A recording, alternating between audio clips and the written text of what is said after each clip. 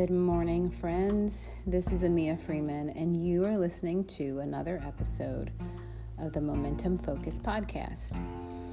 So I think I may have said that there probably won't be a rhythm as to when I'll record. It's almost just whenever God says go, then I'm going to go. And a lot of times I'm going afraid. But today, the reason I'm here is because I have been camped in the message of vulnerability and value and really trying to get an understanding, a biblical understanding of what vulnerability looks like, and is it possible that God has a different definition of vulnerability? I mean, I looked it up in Webster's dictionary and I looked it up in the Webster 1828.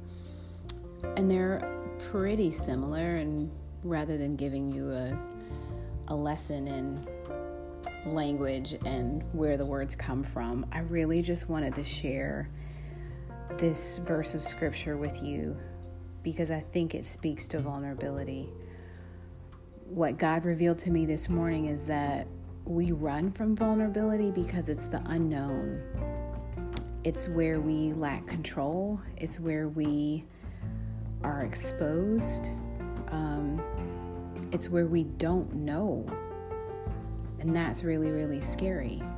Hence, vulnerable, right?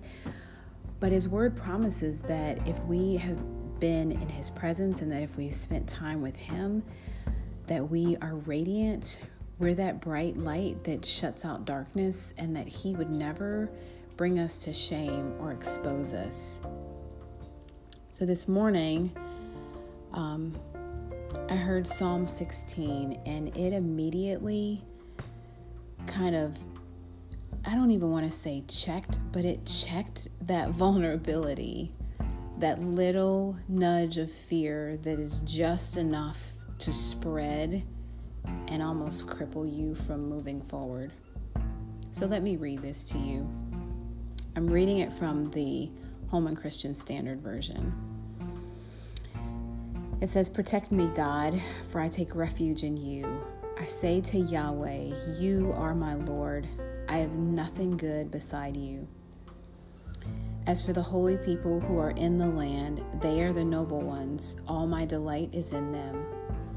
The sorrows of those who take another god for themselves will multiply. I will not pour out their drink offerings of blood, and I will not speak their names with my lips. Lord, you are my portion and my cup of blessing. You hold my future. The boundary lines have fallen for me in pleasant places. Indeed, I have a beautiful inheritance. I will praise the Lord who counsels me every night. Even at night, my conscience instructs me. I keep the Lord in mind always, because He is at my right hand. I will not be shaken. Therefore, my heart is glad and my spirit rejoices. My body also rests securely. For you will not abandon me to Sheol. You will not allow your faithful one to see decay.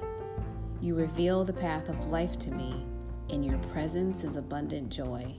In your right hand are eternal pleasures."